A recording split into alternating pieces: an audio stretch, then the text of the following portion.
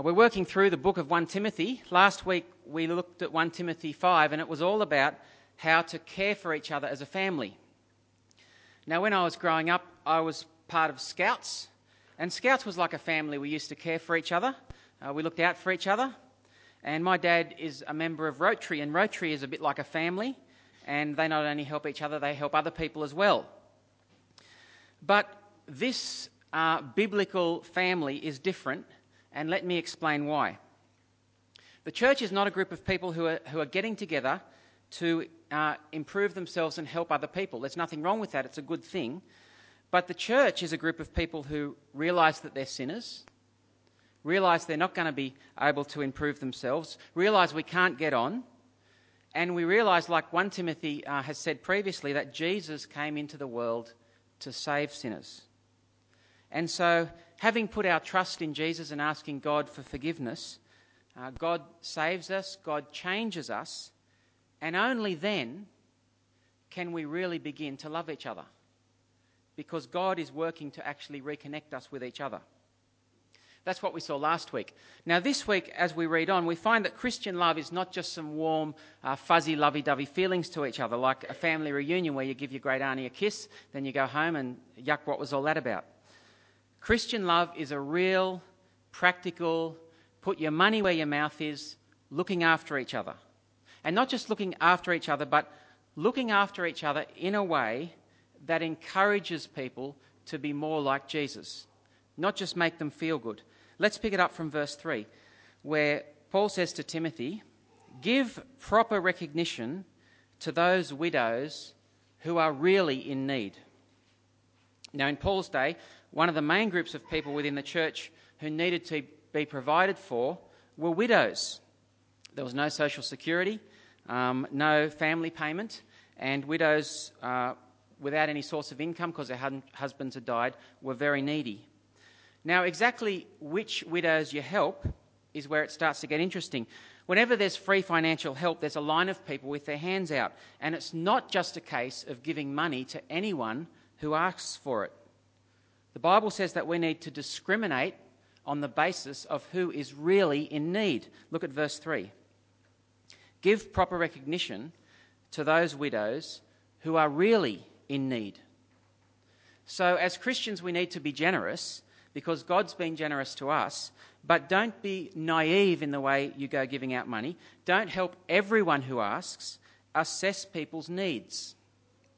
And part of assessing them is firstly working out if they have a family who can help them, because primarily help is the job of the family. Look at verse 4. "But if a widow has children or grandchildren, these should learn first of all to put their religion into practice by caring for their own family, and so repay their parents and grandparents, for this is pleasing to God." See the principle there? First of all, it's the family's responsibility to help people, not the church's. You can't put your parents in a nursing home and expect the government to fund them and the church to visit them. It's your responsibility. They're your parents.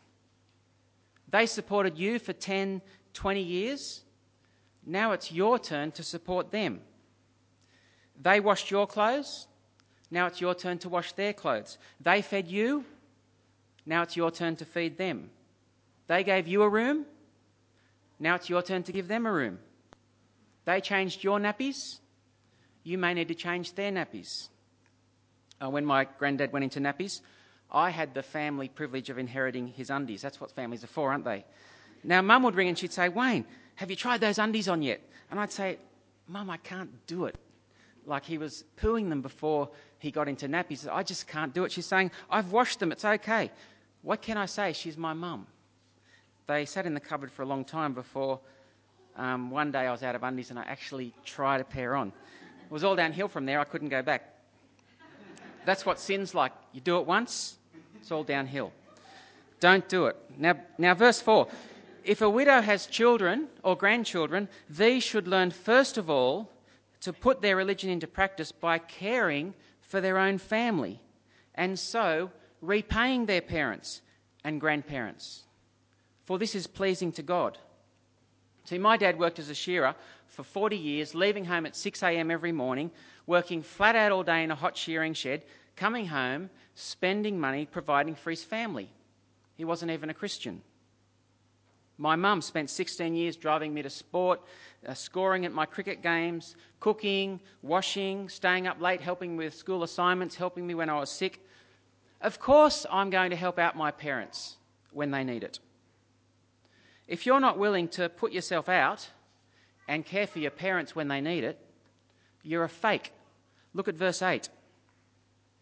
If anyone does not provide for his relatives, and especially for his immediate family, he has denied the faith and is worse than an unbeliever. See, there's nothing particularly Christian about caring for your parents. Don't give yourself a pat on the back thinking how good you are if you care for your parents. It's your responsibility.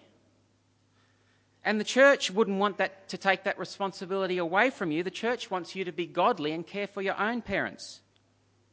But maybe you don't have a family.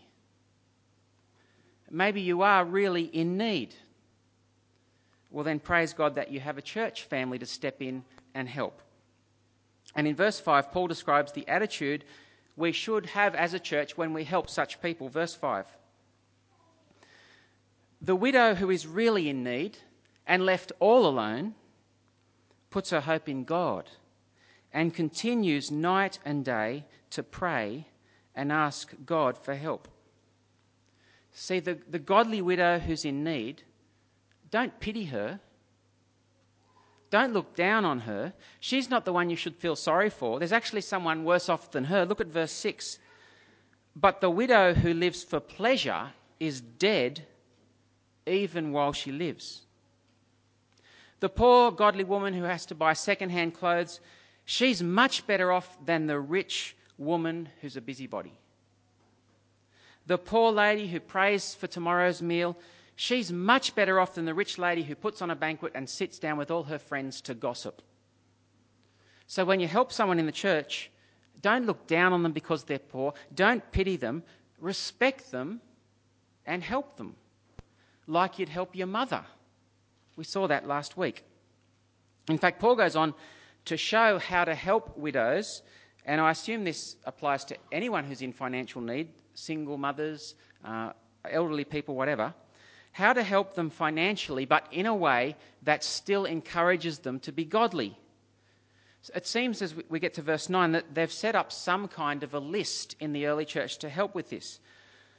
What is this list? We're left guessing a bit, but I think there are a few particulars that Paul gives us. We do learn a few things. Firstly, to be on this list, you have to be over 60. Secondly, to be on it, you have to be godly. And thirdly, it involves some sort of a promise that you break this promise if you marry again. Put those together and it sounds like a list of widows on long-term assistance. This is not just a one-off help for a widow. This is when you make a promise to stay a widow, be supported by the church, and maybe in return you serve the church in some way. So in order to be on this list, you need to be a godly woman. That makes sense if it's long-term and you'll be serving the church. Look at verse 9. No widow may be put on the list of widows unless she's over 60, has been faithful to her husband, and is well known for her good deeds, such as bringing up children, showing hospitality, washing the feet of the saints, helping those in trouble, and devoting herself to all kinds of good deeds. Do you see the measure of a godly woman? 1, a woman who is faithful to her husband. Number 1, be faithful to your husband. Number 2, a woman who is well known for her good deeds. Well known for her good deeds, such as bringing up children, such as showing hospitality to other people, opening her home, such as helping people in trouble, having compassion on them. Did you notice this is a list of examples? Such as, okay, it's not a list of what women must do, such as washing the feet of saints. See, it's the kinds of things that a godly woman will be known for. They're all to do with serving other people. We might even add some, such as dropping in meals for people, such as visiting people in hospital, a woman who is well known for her good deeds. And as I read this list, I can think of women in our church family who are just like this. They're great women. They're wonderful women to have in a church family. Godly women. They're the kind of women that if we have a list for long-term help and they're going to be serving the church and we're supporting them financially, they're the kind of women we'd want to support. The church is not there to finance people's ungodliness. The church is not there to support sin. So if they're over 60 and they're godly, we can put them on the list of long-term help. But what about if they're under 60? What about young widows? Well, Paul goes on to that in verse 11. As for younger widows, don't put them on such a list. For when their sensual desires overcome their dedication to Christ, they want to marry. Thus they bring judgment on themselves because they've broken their first pledge. See, there's that promise idea. Don't ask a young woman to make a promise that she'll stay unmarried so she can serve the church and get financial help. Because what does a young widow need most of all? She doesn't need money. She needs a husband. My guess is that's what a single mum or a young widow would like a lot of the time. A godly man to come along. So keep them off the list so they don't have to make a promise, so that if they choose to, they can remarry. But that's not the only reason to keep them off a list. If you put a young woman with no children on such a list and you give her money to support herself where she doesn't have to work, what will she be tempted to fill her day with? Verse 13. Besides, they get into the habit of being idle and going about from house to house. And not only do they become idlers, but also gossips and busybodies, saying things they ought not to. It's not good for a young girl, and I assume a young fellow too, to be on benefits for the rest of their life where they don't have to work. She'll become a gossip. She'll stay at home all day watching the soap operas. She'll become a busybody. Other parts of the Bible encourage similar things to men. Work. You don't pay people to do nothing. There's a much better option, verse 14. I counsel the younger widows to marry, to have children, to manage their homes and give the enemy no opportunity for slander. Why should they marry? So they can be busy. If you're a mum and you're trying to run a home and trying to bring up children and trying to love your husband, you don't have time to be a busybody. You're flat out finding 5 minutes to talk to your husband.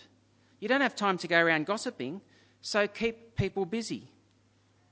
Now, step back, and do you see the principle? When you help people financially, you need to help them in a way that encourages them to be godly. And so for young widows, that means not supporting them long-term financially. It means encouraging them to be mums. And for single mums, perhaps helping them with their kids. In a church, what matters most is godliness. Well, that's what Paul has to say about widows. Next, he focuses his attention to elders in the church, because they too are a group of people who need financial support. And it's exactly the same set of principles that he applies to widows that he now applies to elders. See, just like widows, elders are to be recognised, honoured. Double honour, which I think from the next verse means financial honour, just like the widows. And it's exactly the same principle that he used about parents deserving to be paid back by their children. But this time, teachers in the church. Teachers in the church are in need because they're giving their time serving the church when they could be earning money. So it's payback for their services. So you don't give yourself a pat on the back thinking how good you are paying the people who teach. It's your responsibility as a church. Verse 17. The elders who direct the affairs of the church well are worthy of double honour, especially those whose work is preaching and teaching. For the scripture says, don't muzzle the ox while it's treading the grain, and the worker deserves his wages. Paul quotes two passages to back himself up here. One from Deuteronomy, which says a church worker is like an ox Not that he smells, but that he works. So give him his pay. And the second passage is from Luke 10:7. A worker deserves his wages. Now, just as an aside, it's interesting. Paul's writing this about 60, 65 AD, and already Luke's gospel is in circulation. Paul's quoting it, and he calls it scripture. So that gives you an idea how early the gospels were written, and that they already had authority by the time Paul was writing this letter.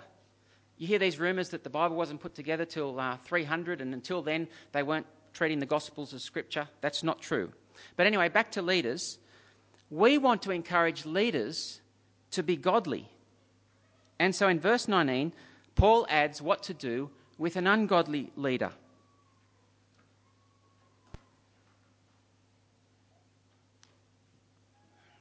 Verse 19.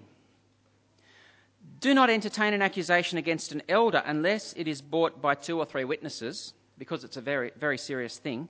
Those who sin are to be rebuked publicly so that the others may take warning. Again, the church is concerned with godliness. This time, we don't want to fund bad leaders.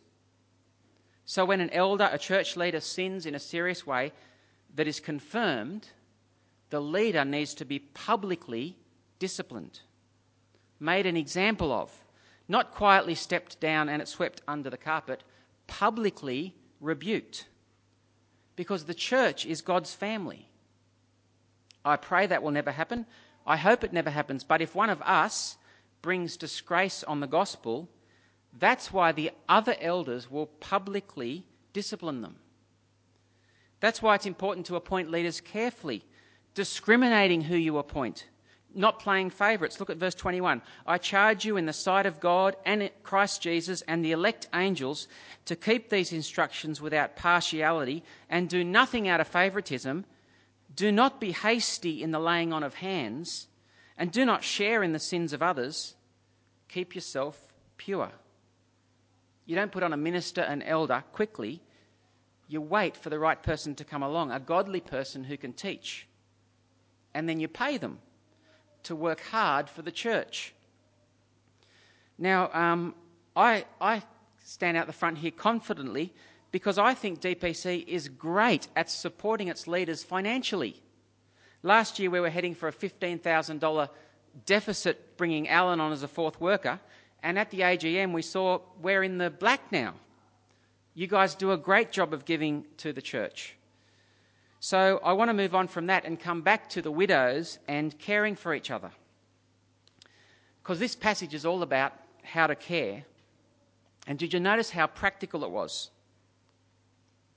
Being a Christian is not about being forgiven and going to heaven. In the middle, you get a job and you work to support other people. That's what a godly person does. You get dirt under your fingernails, grease on your hands, and you make money to support your family. That's what pleases God. And you persevere at work when you've had enough because you're supporting your family. And so you spend all day washing and cleaning the floor and picking up after the kids. That's godliness.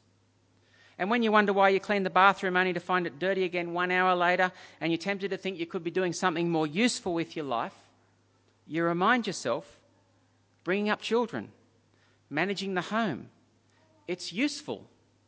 It's being godly.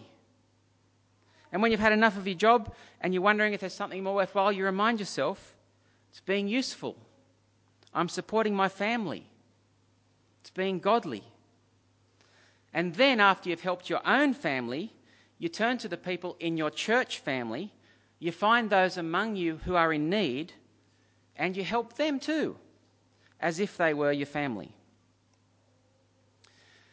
By about the 4th century AD, Christianity had pretty much spread right through the Roman Empire, but in the late 4th century there was a Roman emperor called Julian the Apostate.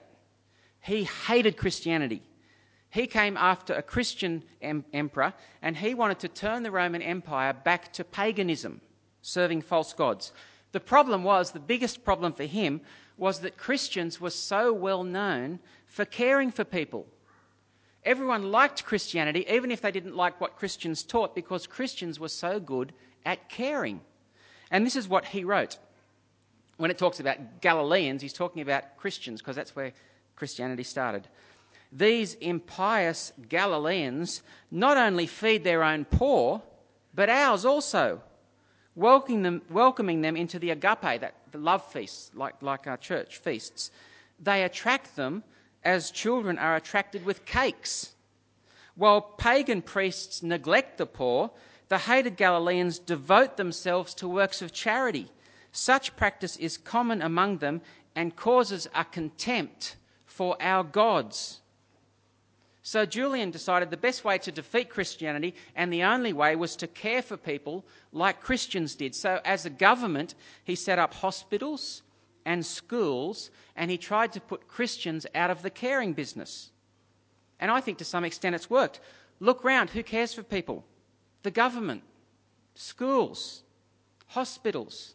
It's the government's job. Put old people in a nursing home. Put widows on the pension. We don't have to worry about them anymore. Now, don't get me wrong, those services are good. But we can do much better than that. Because as a church family, we really need to care for our members. And it might not be so much just about money. It might be time. It might be giving someone practical help. Mowing an older person's lawn, helping a mum with no father repair her children's bikes, maybe helping someone move house. Now, in your bulletin is a little form, and it's got two little comments. I can give help by, I need help with. We're going to fill those out now as a way of helping. Did you notice that in 1 Timothy verse 9, Paul talked about a list of widows? A list. Write people down. Sometimes we put people on a meal roster. Sometimes we have a list of people who help welcome people to church.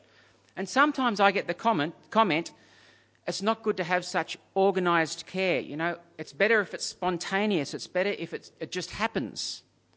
As if somehow organised care is less authentic. Well, spontaneity is okay when you have a family of 5. It's easy to keep tabs on what to do. It's easy to drop in. But it's a bit harder when you've got a family of 100. Like David said, he's away sometimes and no one notices. Or maybe they do notice. But sometimes the best way to care for people is be organised, so people don't get overlooked. In the early church, they had lists for widows. In Acts 6, we also find out that they had special men set aside whose job it was to hand out food to widows. You assess real needs, you discriminate, you help, and if it helps, you make a list. So that's what I thought that piece of paper might be for. I thought we could make some little lists. Firstly, write down some things that maybe you need help with. Maybe it's a meal. Maybe it's chopping down a tree. Maybe it's getting your car serviced. Maybe it's having some sewing done. Maybe it's cleaning your roof gutters. Maybe it's getting a haircut. I don't know. Write down what you think some of your needs are as a family. Maybe it might be the needs of someone who lives next door to you. Then write down some of the things that you can help with. Maybe you're a good sewer. Maybe you can do the shopping for someone. Maybe you can do painting. Maybe you can do plumbing. Whatever it is. And then we, the elders, the leaders, will assess the needs, and we might discriminate a bit, and then we'll just see what happens. We'll see where it goes. So let's just take 5 minutes, fill in those lists. If you're a visitor, just have a break, I don't know, go and grab a cup of coffee or whatever. In 5 minutes, we'll collect those. Maybe the people on the committee of management could just walk up and grab them, and then we'll sing our final hymn.